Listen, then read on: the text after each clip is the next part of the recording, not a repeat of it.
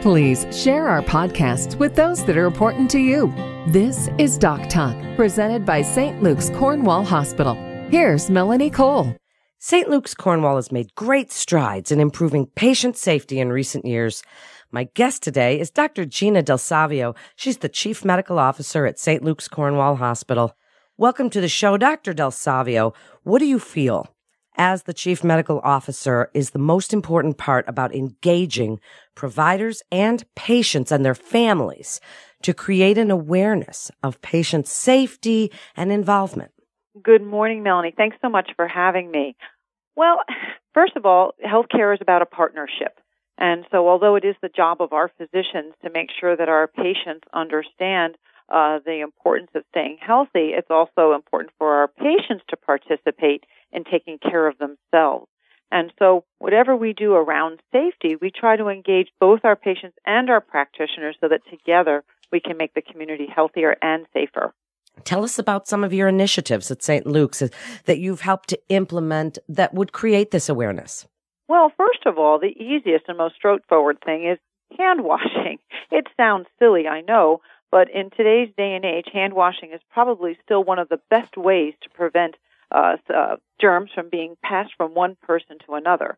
At St. Luke's, we have absolute policy around either using hand sanitizers or washing hands before they enter a room or as they leave a room. And we encourage our patients as well, when they visit the facility, to do the same thing. In terms of our surgical cases, we also have to be concerned about infection.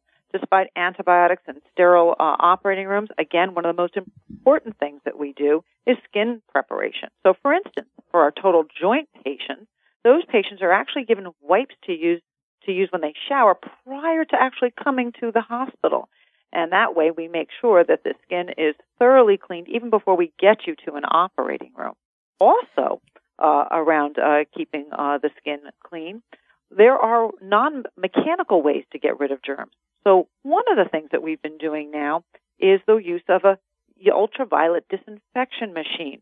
Now, this special device is planted in a patient room or patient space after a patient leaves that space, and using ultraviolet will destroy germs on all surfaces so that the next patient who arrives in that room is not going to be potentially exposed to any of the germs, including multi-drug resistant organisms such as C. difficile from the patient that was there prior. And this is a new device. So it scans from something as simple as washing your hands as using the new technology around ultraviolet light to minimize the risk of passing infections. Wow, that's really a cool bit of technology.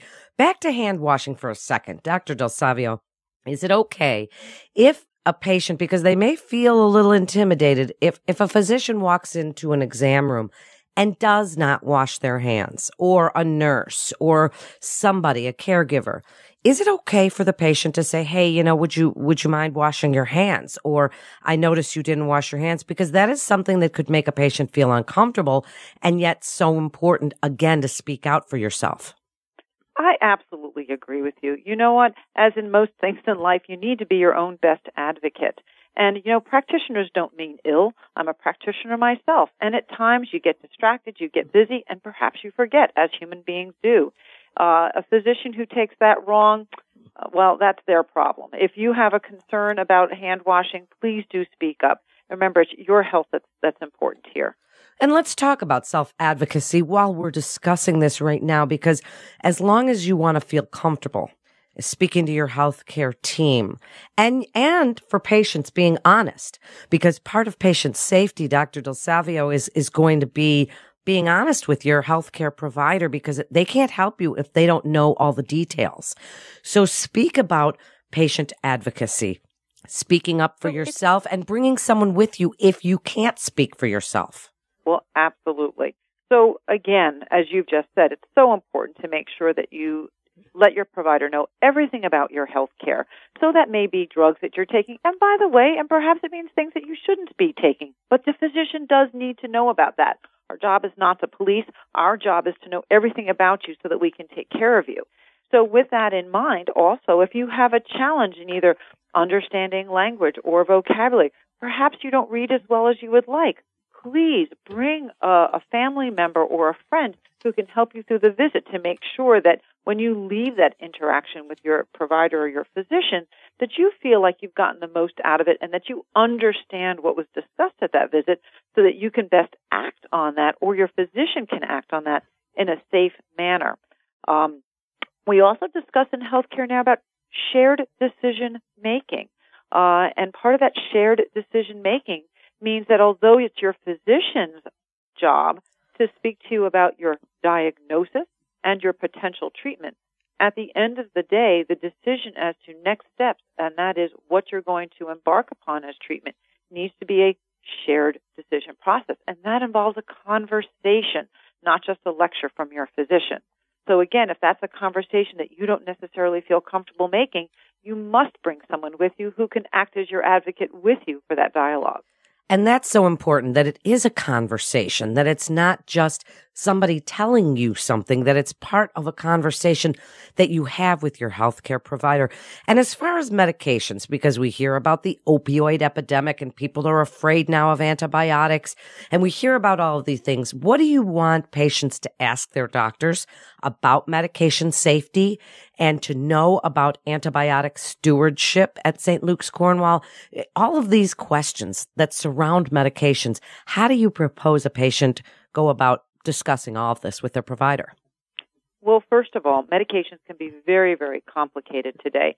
So the number one thing that a patient can do to be their own advocate is to maintain a current list of all medications that they take on a regular basis, as well as medications that you might take intermittently. And that should be a written list, because when you come to a provider, sometimes you're going to be sick and perhaps you'll forget something. So please do keep it written down and carry it in your purse or your wallet so that you'll always have access to that. In addition, allergies. Now, we use the allergies to describe, my tongue swells up or I have a hard time breathing, but also other reactions such as nausea, vomiting, shortness of breath, or a rash. Again, a written down list of those drugs that you have some sort of adverse reaction to, that should be written down, as well as what the adverse reaction is. In addition, when you get that list of medications, you yourself should know, what is each of those medications for? What medical problem do you have that you take it for? And by the way, what are some of the potential side effects? Like nausea, vomiting, lightheadedness. By the way, when do you take that medicine? Do you have to take it in the morning or the evening? Do you take it with food? Do you take it on an empty stomach? These are all really important questions that you need to make sure you know the answers to for any drug that you take. And you shouldn't be afraid to clarify that with your provider before you leave a provider. And to your point, right now in our society, opioid addiction is a huge, huge problem for our society. It's cultural. We're busy people. We don't have time to be in pain. But unfortunately, that has led to the use of narcotic pain medication overutilization and overprescription, and now we have challenges. So, around that, if you're going to have a procedure done, you may or may not require opioids. One of the cultural things that we're looking for our society to look at is, do we really need opioids for every procedure we do? We've slipped into the habit of doing that, and is it absolutely necessary? Again, have an open dialogue with your physician prior to having a procedure and discuss pain medication alternatives to the use of narcotics. If narcotics are determined to be necessary by you and your physician, well, then make sure that you get the least number of pills, and when you don't need them anymore, discard them. Do not leave them around the house. It's unfortunate, but unfortunately those pills being kept in your possession make them an easy target for folks who do have an addiction problem, and you may inadvertently offer an opportunity for someone who is an addict to have access to those medications. Lastly, you mentioned antibiotics. Now, antibiotics fight bacterial infection, and in our society, again, we've had a trend towards having antibiotics placed into lots of household products, including hand lotions and dish soaps and bar soaps. That is unfortunate because that has led to the development of resistant organisms. Antibiotics kill bacteria, but guess what? Bacteria can mutate and change themselves to become resistant when they're exposed to these antibiotics over a long period of time. With that in mind, you want to make sure that if you use an antibiotic, you take it properly, you take it for the correct amount of time, and not stop the antibiotic too soon. It's also means that you shouldn't take antibiotics for conditions that don't require them, such as viral infections. The common cold is not going to be influenced by taking an antibiotic. Neither is the flu, and neither are most sore throats. So again, listening to your practitioner, taking the antibiotics exactly as prescribed, and not pushing your physician to perhaps prescribe an antibiotic that's unnecessary. In the hospital here now, and again, to try and minimize this resistant organism problem that we have taken very strict measures and set up very strict algorithms as to what very specific antibiotics are used for specific organisms. And as soon as someone is responding to intravenous, we're switching them over to oral antibiotics. That serves two purposes. It diminishes the risk of developing these very, very resistant organisms that can then make other people ill, but it also can limit your time in the hospital and get you home sooner on an appropriate medication you can take by mouth and not require intravenous. What amazing information, Dr. Del Savio. Please wrap it up for us with your best advice about patient safety and health advocacy, being your own best health advocate, bringing someone with you if you cannot, writing down your questions, your relationship with your provider so that you feel comfortable, really being honest with them and telling them everything so that they can be the best at helping you be healthy. So again, safety and medicine run hand in hand. And so when you work with your provider, remembering that around safety is communication. And if you feel uncomfortable communicating with your physician one-on-one, it is always helpful to have an advocate with you. Either way, you and your family need to work with your provider in a collaborative way as a team to come together to decide what's necessary to not only make you well when you're ill, but also to keep you healthy.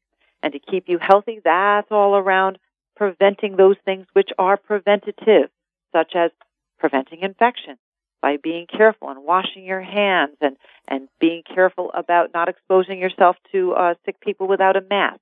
Secondly, reducing your risk of injuries. If you have problems with steadiness on your feet, please make sure that you get help when you're doing things that are dangerous. Don't climb up on ladders and things like that.